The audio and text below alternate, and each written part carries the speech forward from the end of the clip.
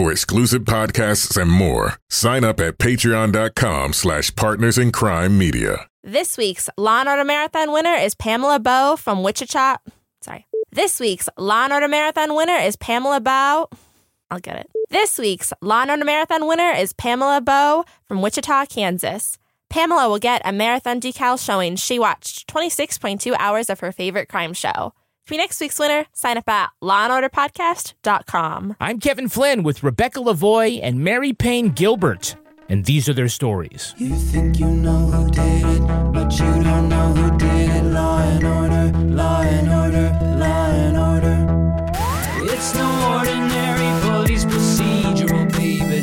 It's the FNOG of police procedures, baby. Law and order, law and order, law and order, law and order. These are their stories, these are their stories. Welcome to These Are Their Stories, the podcast about network TV's most enduring crime franchise and the real-life cases that inspired their shows. I'm Kevin Flynn. Each podcast will break down an episode from either Criminal Intent, SVU, or Original Recipe, and today we're looking at the mothership Law & Order, Season 10, Episode 6, Marathon. How'd you get it out of him so quick? What's that mean? I'm just saying, it's pretty amazing. You're alone with the guy for 10 seconds and he gives it up. You don't believe it happened? Hey, I'm just asking how. I've been doing this for 25 years. I think I've earned the right not to be second-guessed. Joining me to do just that is true crime author and host of Crime Writers On and Netflix's You Can't Make This Up podcast, Rebecca Lavoie. Hello, Rebecca. Hello, Kevin. Rounding out our panel is our special guest from the Pink Shade podcast. It's Mary Payne Gilbert. Hello, Mary Payne. Hello. Thanks for having me. This is going to be really fun. Yeah, I hope so. I mean, we're big fans of yours. You cover all sorts of reality shows on your Pink Shade podcast. If you got Malfeasance Monday and 90 Day Tuesday and Spaghetti Wednesday or all the other good stuff. Yeah. I got to ask, do you like a Law & Order episode that's more like a reality TV show episode or a reality show episode that's more like Law & Order? Well, we cover Love After Lockup on Mondays, and so that's probably the closest I'm getting on a weekly basis to just watching Law & Order in real time, because somebody's always doing something wrong, getting arrested. I've learned a lot about parole and probation and all sorts of things. I've learned all sorts of things from that show. All sorts of things you didn't think you'd need to know. Actually, you don't really need to know, but... Yeah, same with 90 Day Fiancé. I know the weirdest laws and rules of other countries, and sometimes it does come out as a party trick. And I'll just say, no, in India, you can't do that, or it takes a long time to get divorced in the Philippines, and I know things, and I don't know how I know them, but sometimes it pays off. What kind of parties are you going to? That's a party trick. Our parents are so proud of us.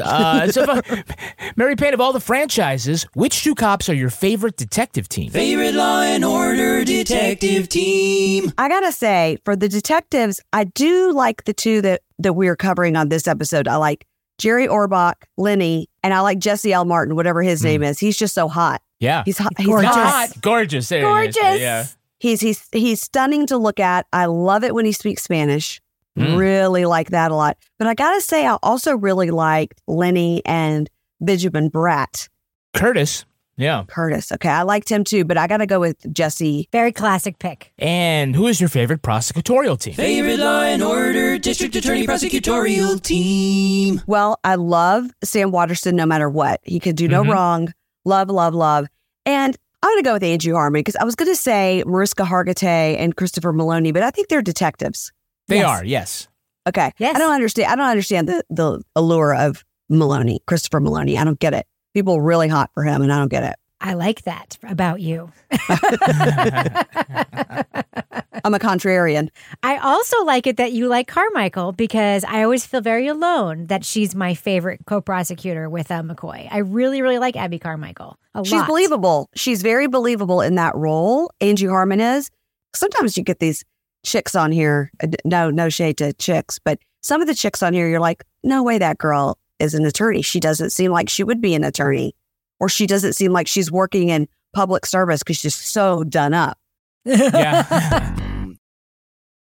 All right, now let's take a look at the first half of this episode, Law & Order Season 10, Episode 6, Marathon. Well, Lennie Briscoe and his new partner, Ed Green, investigate the murder of a woman shot with a .25 during a broad daylight mugging by a guy on an expensive bicycle. Eva Harrison. Let's try to find her husband.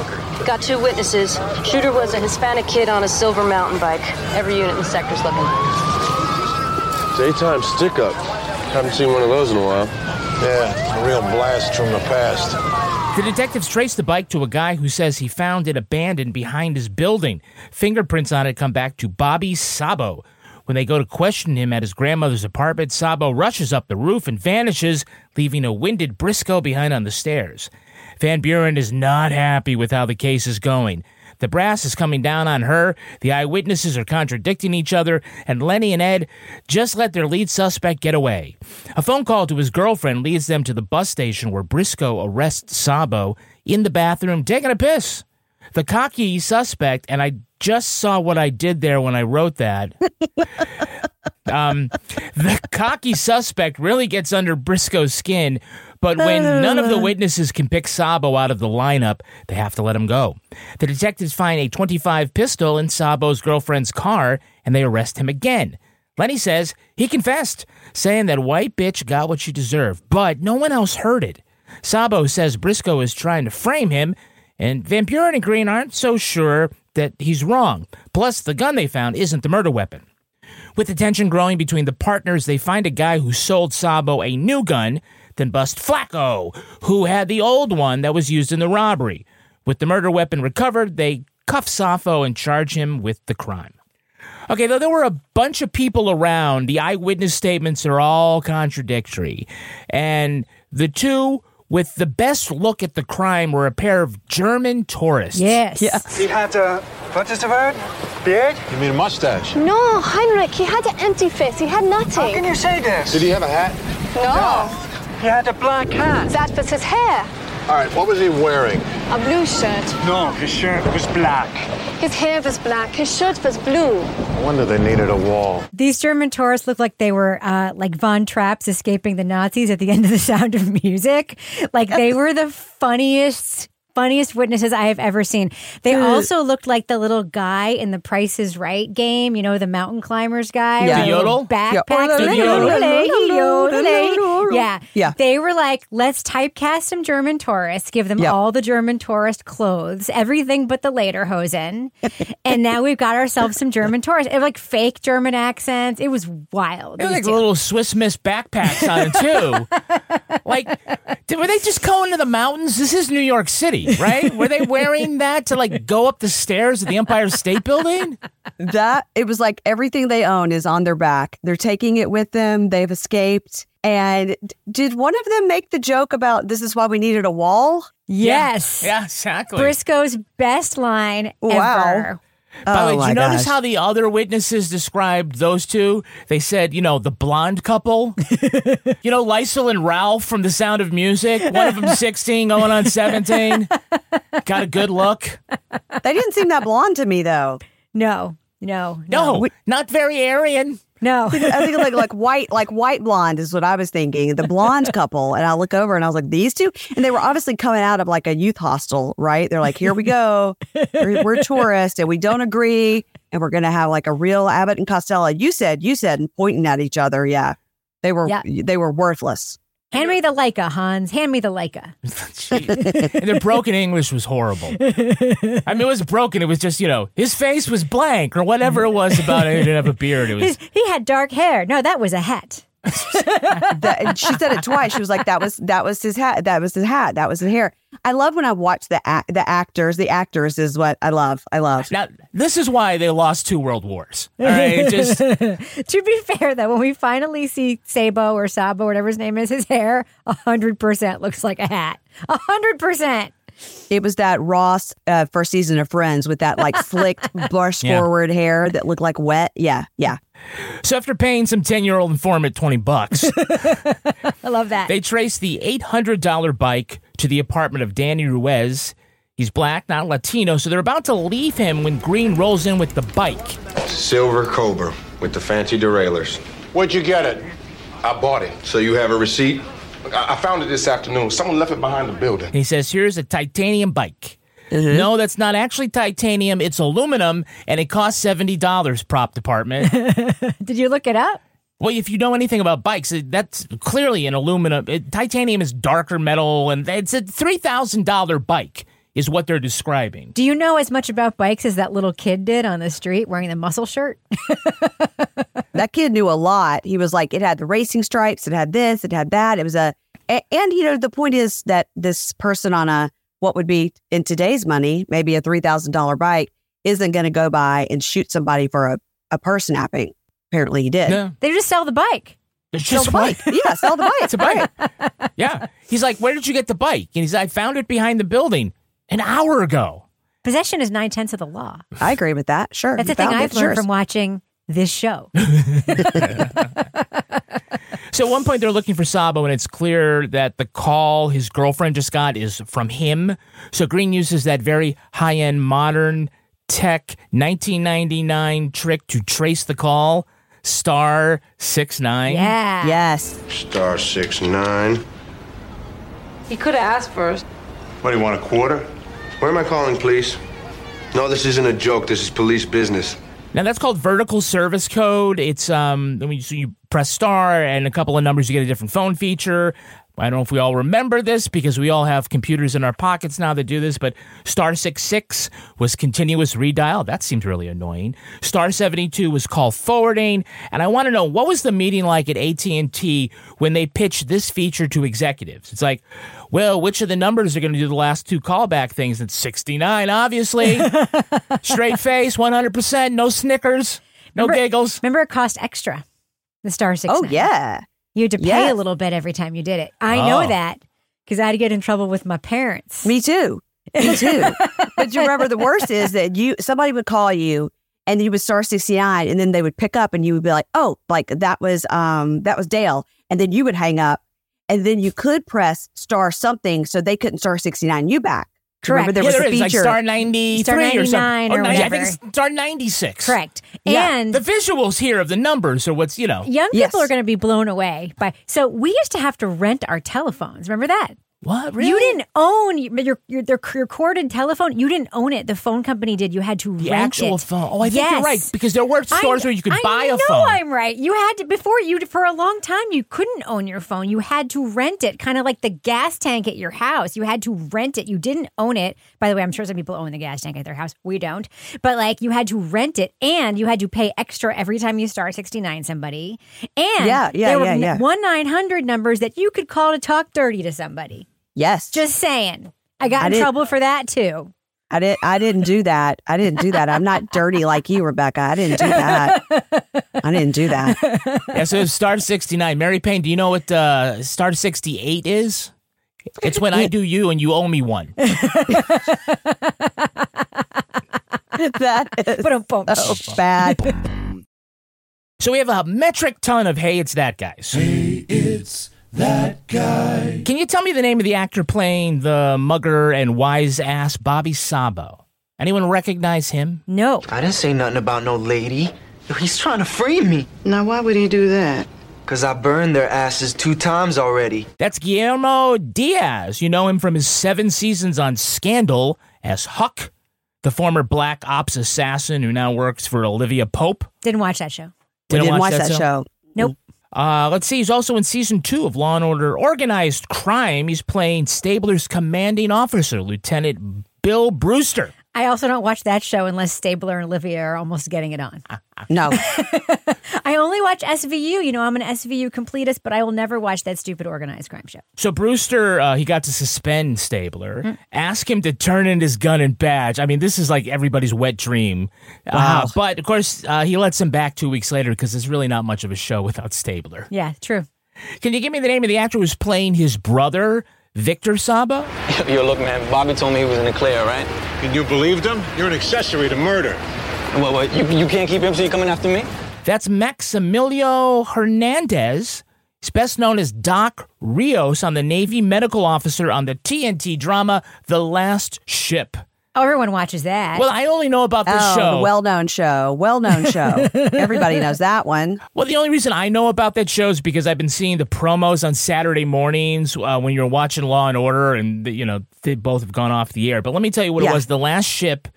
It's a world that has been hit by a pandemic, and the crew of this Navy destroyer has socially distanced because they've been at sea, and it's been on for like 7 seasons. Their mission was to travel the ocean, find a cure for the virus, and save the world. And in the finale, they return with horse dewormers and Clorox.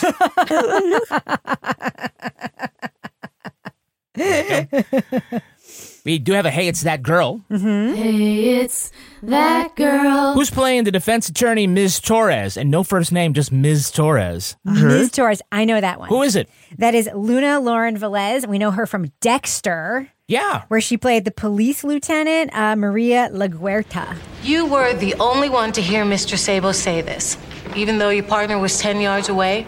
Yes, you're right, Rebecca. 3 Law & Order universe appearances for the trifecta. She was also Detective Nina Moreno for 4 seasons on New York Undercover. And as you say, she was Captain Maria LaGuerta on Dexter, the cop who never knew that one of her employees was a serial killer. She figured it out eventually, I think. Right? Near the end, didn't she figure it out? I didn't watch Dexter because I was afraid of all the graphic murdering. I was afraid. It's gross. Yeah, I didn't want to see that. It's also a terrible freaking show. Terrible. But it was one of those shows where, like, we started watching it, and I hate murder, and it was like, now we're in, and I gotta fucking finish this. It was one of those. I just know that guy from 6 Feet Under. Michael C. Hall, yeah. I watched that. So Lauren has a twin sister, Lorraine, who at times acted as her stand-in. Right? Sad. Yeah, and in season 13 of Law & Order, Lorraine had a speaking role, and Laura was her stand-in. What? Yeah. Okay. So I'm sure the mother was like, look, you have to do her this sound. She's done everything for you. Okay? She'll just be so happy just this one time. Wow. It's like... And that's how they did it. It's like Jill Hennessy and her twin. Yeah. Oh, also, I should tell you that Lauren Velez was also on Oz, along with who else? Chris Maloney. Along with who else? Skoda.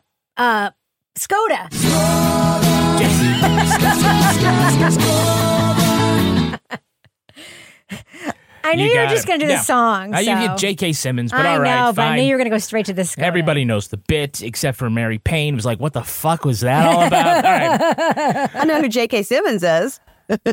Yes, are you rushing or dragging? Am I right? It's not my tempo. Okay, all right. Who's the actor playing Diego Garza? That's Sabo's roommate. Yeah, I was on the rock with Bobby for 8 months. I'm trying to get away from that. That was a big apartment, by the way. Yeah, not bad for a couple of parolees, right? I was like, wow, this is a big apartment. Yeah. That actor's name is Michael Irby. He made his network TV debut on Law & Order, and then he went on to be a season regular on Line of Fire, The Unit, Almost Human, Taken, SEAL Team, and The Expanse. What? All of those shows. And he just finished HBO's Barry as Cristobal Cifuentes, the head of the Bolivian mob. And he played Bishop in Mayans MC, El Presidente of the Mayans Motorcycle Club. Huh. So he's got a lot of work. Yes. He's a working actor. Actor. Absolutely. He also played on Team USA soccer team. Yes, soccer. Sport of the future. And always will be. It's a thinker. How about this? Can you tell me the name of the actor playing Chino, the gang member from the street corner? Said he was going to his abuela's house to pick something up. Listen, I know who he is, but I don't know his name. All right, I'll give you his name, and then you can fill in the rest. Okay. The actor's name is Adam Rodriguez. Yeah, he's on 10 million things. Like, he was on, like, CSI Miami or something, like, forever. Yeah. He was on another show, like, forever. Yeah, he was 10 seasons as Detective Eric Delco on CSI Miami. 10 seasons. He's also the son-in-law of Max Gale, and that's the actor who played Wojciech Howitz on Barney Miller. Wow. Yeah. And Mike Corrigan on General Hospital. You guys remember this? Oh, yes. Yeah, right. Yes. You mean Sonny's dad. Sonny's dad on General Hospital. There you go. Yeah. You got me with Barney Miller. I used to love that show when I was little. Yeah, I loved it. And Fish and... When I was a great baseline. Fun fact, Yeah. I still watch General Hospital. And a couple years ago, when there was a scene with Mike... Yeah, who died of Alzheimer's, like a couple years ago. And there was a dream sequence where Sonny was visited by his dead dad. Kevin walks in and goes, Wojo Howitz is on General Hospital. It's Wojo. like 4 or 5 Primetime Emmy nominations. That's a good guy.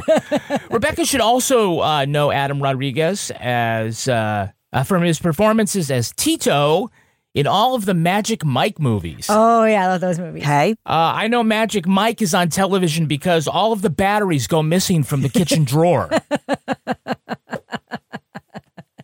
So Come on now. Who is making his network television debut as lucky bicycle owner Danny Ruiz, or whatever the argument was all about? Who lives in this apartment? My uncle's on the lease. He's a close personal friend of Johnny Cochran's. So I'll ask you one more time. That's Russell Hornsby. He'd go on to have starring roles in Fences with Denzel Washington, The Hate U Give, and for 6 seasons he was on NBC's supernatural drama Grimm. Wow. As monster-slaying homicide detective Hank Griffin. He's doing great.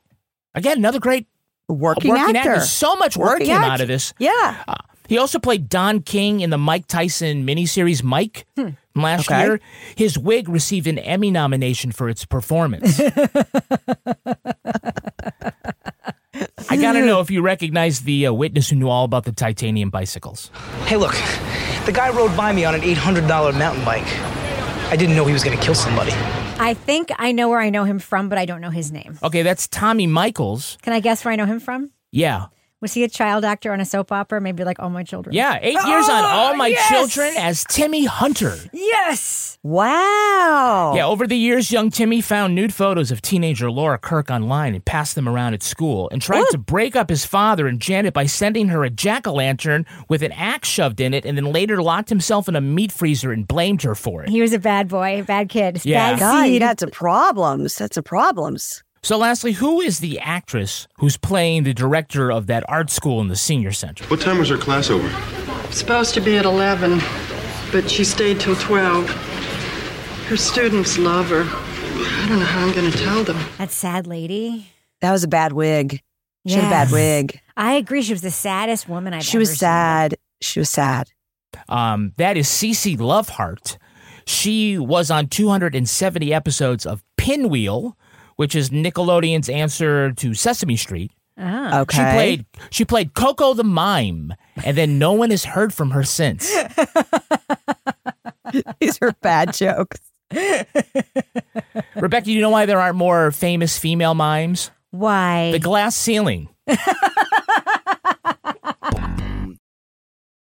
So the call leads them to the Port Authority bus station, and they follow Bobby Sabo into the bathroom and corner him at the urinal. Hands on the wall, Bobby. Okay, let me finish. Now. Just a second. Let me see your hands. Relax, man. I said show me your hands. What, is that what you want to see, yo maricon? Zip it up, Sabo. Boy, they missed a real, Abbott and Costello opportunity here if it was like, show me your hands. Well, I'm trying to pee. Well, hold it. Well, I can't hold it. Now I'm holding it. And, put your hands up. And now I got to hold it again. Yeah. Am I the only one, Mary Payne, who was obsessed with the fact that they didn't ask him to wash his hands before they took his hands and put them in those cuffs? They missed a great opportunity for a joke right there, too, to be like, but first you got to wash your hands like that. They just... Yeah, but the whole turning around and peeing thing, I was like, well, you knew that was going to happen. But then I was waiting for some sort of hand washing something and nothing happened. And then I was disgusted. Yes. You know what I was waiting for once they put him in his handcuffs is who's going to tuck him back in? It's like, before I cuff you, you're gonna shake it off a little bit, and then you're sticking it back in because I'm not. Yeah. You also know what was missing from that scene? Sound effects. So if you like Easter eggs, there's one where Sabo's girlfriend, they find the gun in her car and she says, "That stupid Bobby, I'm going to kill him." Be our guest. Oh, there's a I love wink that. to a certain Oscar-nominated Disney song sung by Jerry Orbach. Yes, as Lumiere. Try the gray stuff. It's delicious. Yeah. I love that. I miss that. I miss that too. Cute. There are a couple of recurring themes in the episode. They kind of play into each other here. One is that Lennie feels like, maybe not, is he too old for the job? Yes. He's going to get the first glimpse when he gets winded running up the stairs. We had him. Guy's too fast. Should have had somebody cover the roof, Lennie. My fault. Don't worry about it. I have a question about that scene.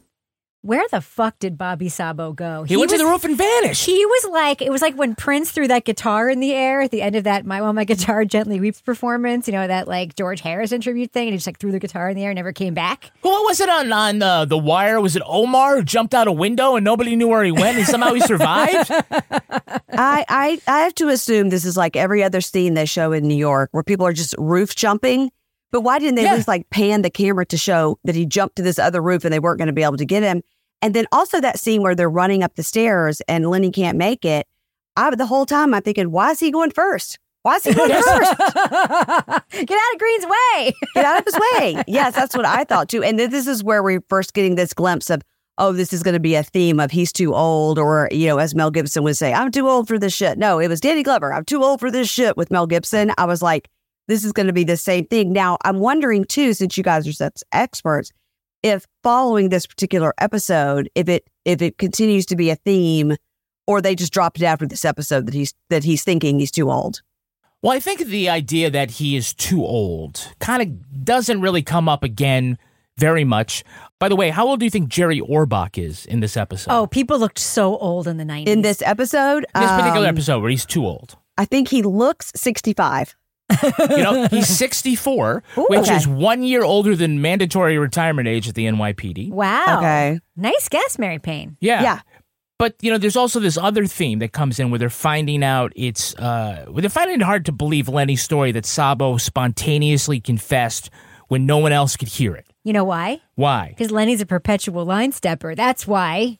Or as McCoy says, he's kicked the ball onto the freeway once or twice. The fairway. The fairway. Oh, the fairway. Yes. Oh, I mean golfing. Okay. Cheating at golf. I thought he kicked the ball into traffic to get the kids killed. No, he's kicked the ball into the fairway. He goes over to where his ball is when he's playing golf and nobody is looking, and he kicks it. So he gives himself a few inches closer to the fairway. See, he would have done that in the urinal, though, if that was really kicking a ball. Yeah, so the theme is he past his prime, and does he break the rules too often to be trusted? And this is Green's view of him, because Green is new. So we're getting Green's perspective of Briscoe. Where are the eyewitnesses? We found two. They couldn't make IDs. We still have the guy's confession. You have a confession? Well, do you or don't you? The guy said he did it. What's the problem? Nobody heard it except Detective Briscoe. So, you don't believe him? We need corroboration. Right. Well, it's not lost on me that when the chief is talking to him about it, that it's the two black cops that say, I think the suspect's civil rights might be violated. And the white cop says, well, he made a secret confession. And the chief says, good enough for me. Yeah, exactly. Cuff him up. And when he finds out the guy's Puerto Rican, it's like death penalty. Yeah, discount Willem Dafoe has it out. For the POCs in New York, for sure. That guy was a prick. I hated that guy. Give me an arrest. Whatever it takes. By the way, I was saying, Anita Van Buren is, really pissed in this episode. Love it. Thanks for all your wonderful support in there. I don't want to hear it, Lennie. Do we have other leads? Well, I'll tell you the truth. You know what? Why don't we shake this up a little bit?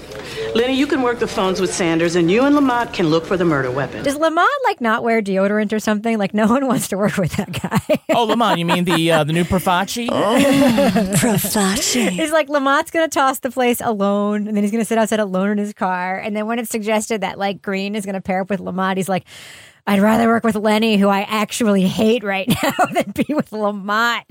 I know. By the way, she does have that face where she, when she's not happy, that she looks at the two of them as if to say, as has happened, I have two sons and they have seen me shoot somebody at an ATM, so do not fuck with me. I love her in this episode. Yeah. Right. She's has to go to bat for Briscoe, and she's not really happy about that. Don't make me do that again. Yeah. I got to say, I'm not even sure if Briscoe is lying about this, and I named my dog after him. All right, let's take a look at the second half of this episode. Flacco has agreed to testify against Bobby Sabo, but now his attorney wants to suppress the gun they claim Briscoe illegally seized. Detective Briscoe served 3 years in anti-crime. He was trained to recognize individuals who carry guns. The detective played a hunch. The police can't pat down law-abiding pedestrians on intuition. This was more than intuition. The suspect was walking in an unusual manner, which indicated he had a handgun. Or a cell phone or hemorrhoid. Their only remaining evidence is Briscoe's claim that he heard Sabo confess. At a suppression hearing, his attorney attacks Briscoe's credibility and accuses him of fabricating evidence. Sabo testifies the detective had a grudge against him. He even made him piss on his brand new sneakers during the bathroom takedown. The judge believes Sabo's claims and dismisses the charges. Though he thinks everyone believes he's too old for the job, Briscoe picks up on something from Sabo's testimony. What happened to the old sneakers he was wearing? They recover the old shoes stained in the victim's blood. Looking at serious time, Sabo has a proposal. If McCoy will offer a light sentence, he'll give up the name of the notorious Murray Hill rapist. Carmichael is outraged, but Schiff says, make the deal. Jack gets one more bit of information out of him. Sabo says Briscoe was telling the truth. In reality, he did say he gave the white bitch what she deserved. So I love New York justice. They have to have this whole hearing with witness testimony and bring in a judge to determine whether or not to keep Sabo's confession. But to toss out Flacco's gun, conversation in the hallway. He was a possible accessory to murder. Possible. It turned out the detective was right. No, I don't buy it, Miss Carmichael. The Fourth Amendment requires a little more than just a funny walk. This police tactic has been accepted in other cases. Not in my court. What do you say, Judge? Okay, is anybody even taking notes? Well, I took notes. That search for that gun was totally illegal, and that gun should not have been put into evidence because even Flacco knew that X-ray eyes does not a search make. Like, you cannot just say, you're walking a little heavy on the left, my friend. I mean, I know New York cops do it, right? Mm-hmm. But Yeah. like, that's not a reason to stop somebody because they look like they're walking a certain way. It's not okay. Yeah, but that character actor was really leaning into that role. Like we said, he's a working actor. He did a great job. I was like, yeah, throw him against the wall. He's guilty. Take his gun. Yeah. We had a deal. Hey, my lawyer beat the case. Your lawyer's not here. I'm talking to you. Lennie, come on. Was Flacco the one that said that Lennie had an old man smell? No, that was Sabo. Yeah. Sabo had a lot of good lines in this episode. Yeah, again, just kind of building into this idea about, Lennie's not feeling good about anything right now, including whether or not, like, he's a good partner for Green. So there's this growing tension between the two of them. Remember, Green has only been his partner for 5.5 episodes. And in case, in this case, it's mostly in Briscoe's head, but he thinks Green is calling him a liar about the confession. And then Green tries to defend himself after he stops Briscoe from roughing up an inmate. And then later it boils over in the squad room when Lennie throws a transcript at him. If it wasn't for your screw-ups, we'd have nailed this guy a long time ago. My screw-ups? Your stuff's been getting thrown out of court ever since you got here. Well, maybe I take chances because my partner can't get it up. Or maybe you just get off on taking chances. Briscoe! The best part, though, is when he says, hand me back that transcript I just threw at you. Yeah. Yeah. How many times has he been divorced? I forget. I have a question for you guys. In this scene where they had the fight with the throwing of the transcript and the other one where he said they had to go to all the pizza parlors. Yeah. In both of those scenes, Green's on the phone and he's blah, blah, blah. He's making plans and he takes money out of his wallet, puts it in his pocket, and then puts his wallet in his pants. What does that mean? Why is he taking money out of his wallet into this pocket? And what did that mean? I didn't understand. It's a great point. So this character is new, and he'll be on for, I think, 7 more seasons. Ed Green, they originally envision him as a gambler, and he is, but his nickname is Fast Eddie, which we never hear from again.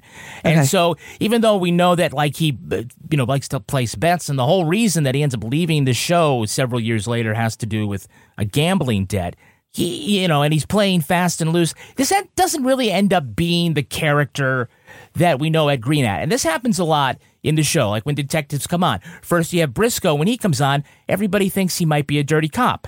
Then when Green comes on, maybe he's a gambling addict. When Fontana comes on, he's a dirty cop. And right now on the new Law & Order, everybody thinks he might be a racist cop. But then in a couple episodes later, they just become regular cops and we're supposed to like them. And it is very interesting. It is a good thing you picked up. It looked like he was grabbing a bunch of money and he was going to go play cards in Atlantic City like he always does. Right, because Lennie Briscoe referred to that. He said, don't draw an inside straight, right? Yeah. So later in the show, they refer to his old gambling problem. Yeah. But there isn't really like some sort of downward shame spiral like we see with Rollins, like with Green. It's just sort of referred to. But what he's doing, as somebody who maybe gambles once in a while, he's taking the money out that he plans to spend on gambling and keeping the rest of the money that he can't gamble with in his wallet. I know that trick. Okay, well, in my mind, I was like, is it like when you go to Vegas and you're like, once I lose this $100, like, that's it. Now, if you have a gambling problem, you're not going to be like, well, let me just get my wallet. I mean, of course you are. But that's what I was thinking. Is it because he's going to gamble and he's only going to spend this much in this front pocket, unless he leaves his wallet there? I don't know.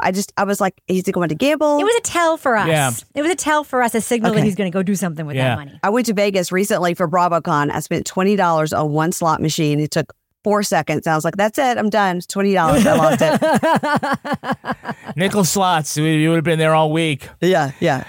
So if Sabo was wearing these new sneakers when he was arrested, Briscoe wonders, well, what happened to the sneakers he was wearing at the time of the shooting? So they go back to his apartment and they find them in the closet and they say, well, these sneakers were covered with blood. You know what else they were covered with? What? Piss. Because, once you piss on your AJs, you're going to piss over And then all I had the to think AJs. about that for a minute, too. I was like, what's AJs? I was like, Air Jordan. All Air right. Jordans, Yeah. yes. Nice. Yes, I had a star 69 that one, absolutely. Why did they think I had old sneakers? Why wasn't he? These are just the sneakers. Because he's wearing new shoes after the shooting. How did they know he also didn't wear those same new shoes at the shooting? Because he didn't have them. He used the money from the... Oh, I see. This is why a younger generation is not going to pick up on this like Briscoe does. Oh, okay. You're right. We need that seasoned detective mind. And also the friend in the Bronx or wherever was holding those shoes for his nephew. And I was like, did you know they were covered in blood and pee-pee? Does your nephew want those? They smell bad. I mean, who wants somebody else's sneakers? I mean, even if they're AJ's. It's just a nephew. I mean, come on. That's true. They handled those sneakers like they were radioactive. Not because it's like evidence. It's just like, this is nasty stuff. Meanwhile, just touched his dick earlier in the episode. Yeah, I've seen this guy's balls. I can only imagine what these shoes look like. Yeah. So McCoy wants to throw the book at Sabo until he learns that he knows the identity of the Murray Hill rapist. He knows this because he's heard things through his travels. Now, how does that happen? He's in jail and says, hi, I'm the Murray Hill rapist. I mean Tony. Oops.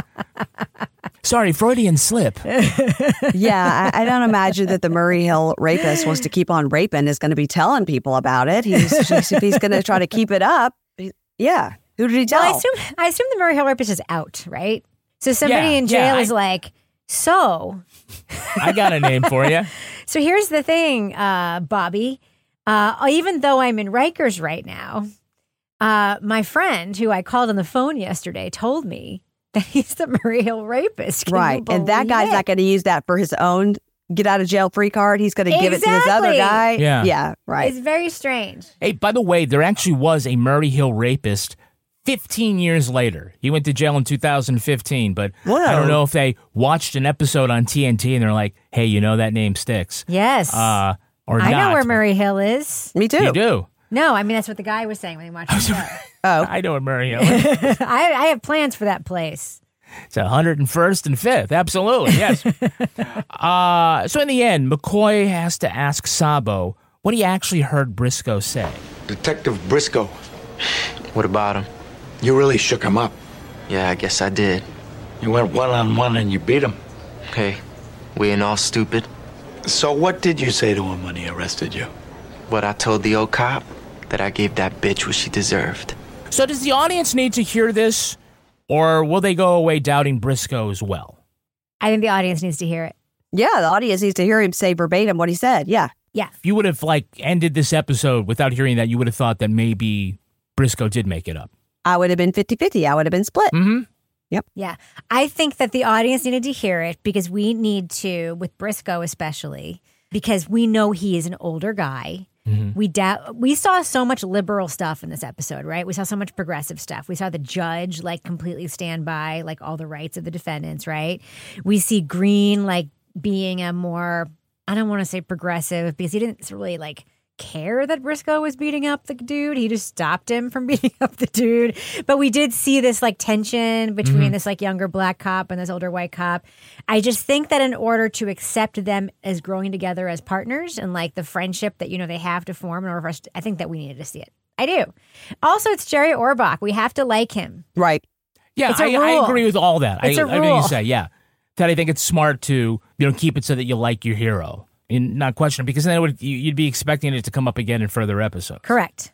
It was great when Van Buren got to tell Lennie that, you know, what McCoy learned. Yeah. McCoy says Sabo copped to the confession. How nice of my pal Bobby. And tell him I plan on doing this job from my wheelchair. Okay, Boomer.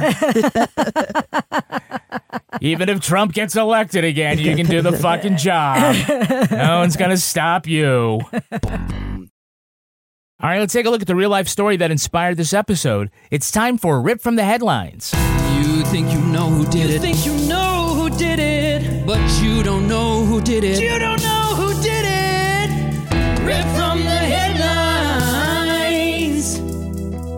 Inspiration for this episode comes from the murder of Jacqueline Frezza. On the morning of April the 15th, 1999, the 34-year-old New York woman was taking her laundry to the cleaners when a bicyclist tried to grab her purse. After a struggle, the robber fatally shot her in the chest with a .25 caliber handgun. Working off a security video and a police sketch, detectives brought in Sean Harris for questioning. After talking about several unrelated robberies, they showed Harris photos of Frezza's body. When asked if the shooting was intentional, Harris said it was a mistake. His efforts to get this brief incriminating statement suppressed were not successful. The robbery gone wrong grabbed tabloid headlines. The incident shook the city, not because it was an elaborate homicide, but because it grew out of a routine mugging in broad daylight. In March 2001, a jury convicted Harris of first-degree murder. He's currently serving a 25 years to life sentence at the Wallkill Correctional Facility in upstate New York.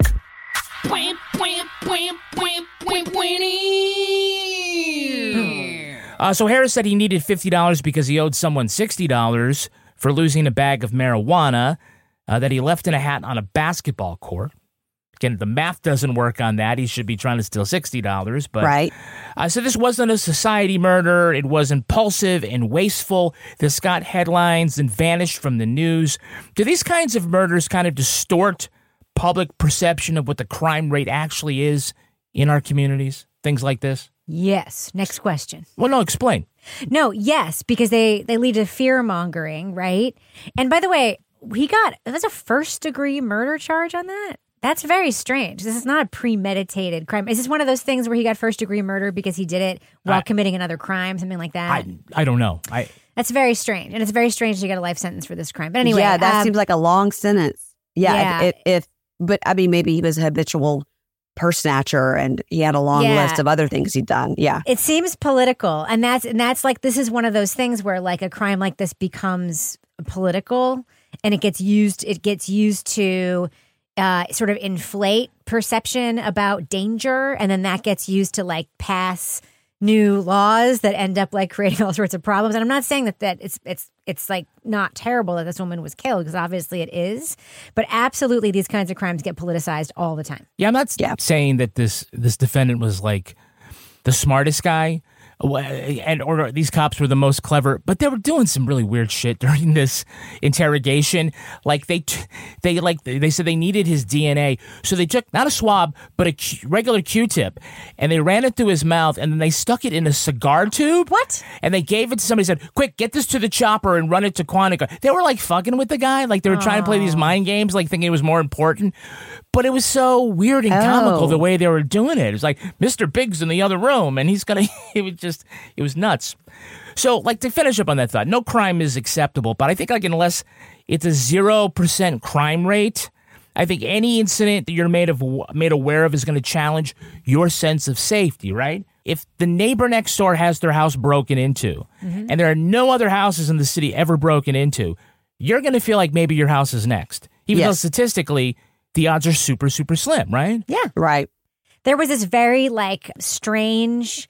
And like, we don't really have murders like where we live much, but there was this very strange murder here where a couple got murdered while they were walking in the woods. Mm-hmm. And all of a sudden, Kevin was like, should you be walking in the woods? And I was like, I should, because the one murder that happened here, that while that was happening, has already happened. So it is. Well, the guy hadn't been caught yet, so I just, but you it's know. now 100% definitely not going to happen to me. Well, I don't know if you guys listen to My Favorite Murder, but, you know, that's one of the rules. You don't go in the woods.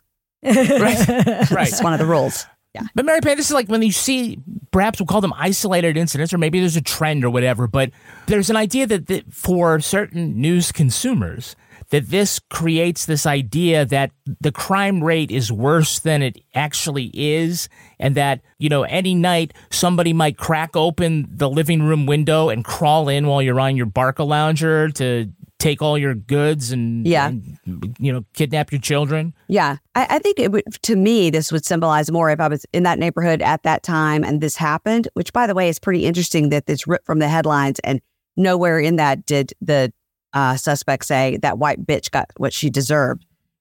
What he actually said was it was a mistake. That would have been an interesting twist to the Law and Order story. But I think that if I lived in that neighborhood, it would make me worried that I'm walking along, get my dry cleaning, and somebody tried to snatch my purse and then shot me. Yes, it would make you worried. But I think the lesson here is just give them your purse. Just give them your purse. And speaking of living in that neighborhood, the New York Times interviewed somebody before they were famous. Before they were famous. Or maybe before they were semi-famous. It was 22-year-old neighbor Stephanie Sellers, who later made it in New York as a filmmaker, an actress, and the sex columnist for the New York Press. And Rebecca, you should be pleased to know that she has 4 stars on WikiFeet. Oh, goodness. Oh, wonderful. No, I just made that up, of course. She said, this is the quote from the paper, it just scares me because I'm young like her. This is why I don't ever wear expensive jewelry and try to walk with a confident air. Things have been fine, but on the street, I look straight ahead and walk quickly like I'm on a mission. And does this explain why women would eventually become addicted to true crime podcasts? I don't know. Like, I'm a special snowflake, and I'm the one that's going to get... Why do men like war movies? I don't like this women love true crime podcast thing. It's such a sexist BS thing. Don't ask me that question. You know I don't like it. I don't like it. You know I don't like it. Amen, sister. So Ms. Frezza... Go watch your Martin Scorsese bullshit and ask me why women like true crime podcasts again. How about you do that?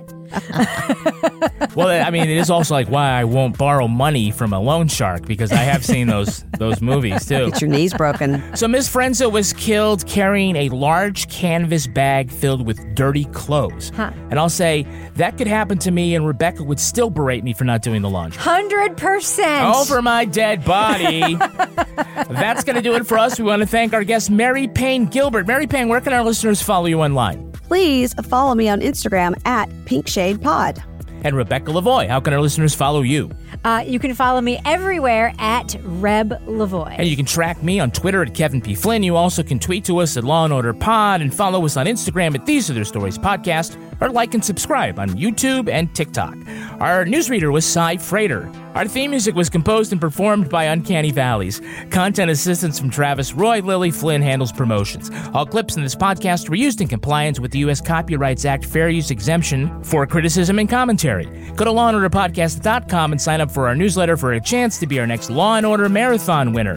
These Are Their Stories was recorded in the Treehouse Yoga Studio above the Mockingbird Cafe in Bay St. Louis, Mississippi studio, and is a production of Partners in Crime Media.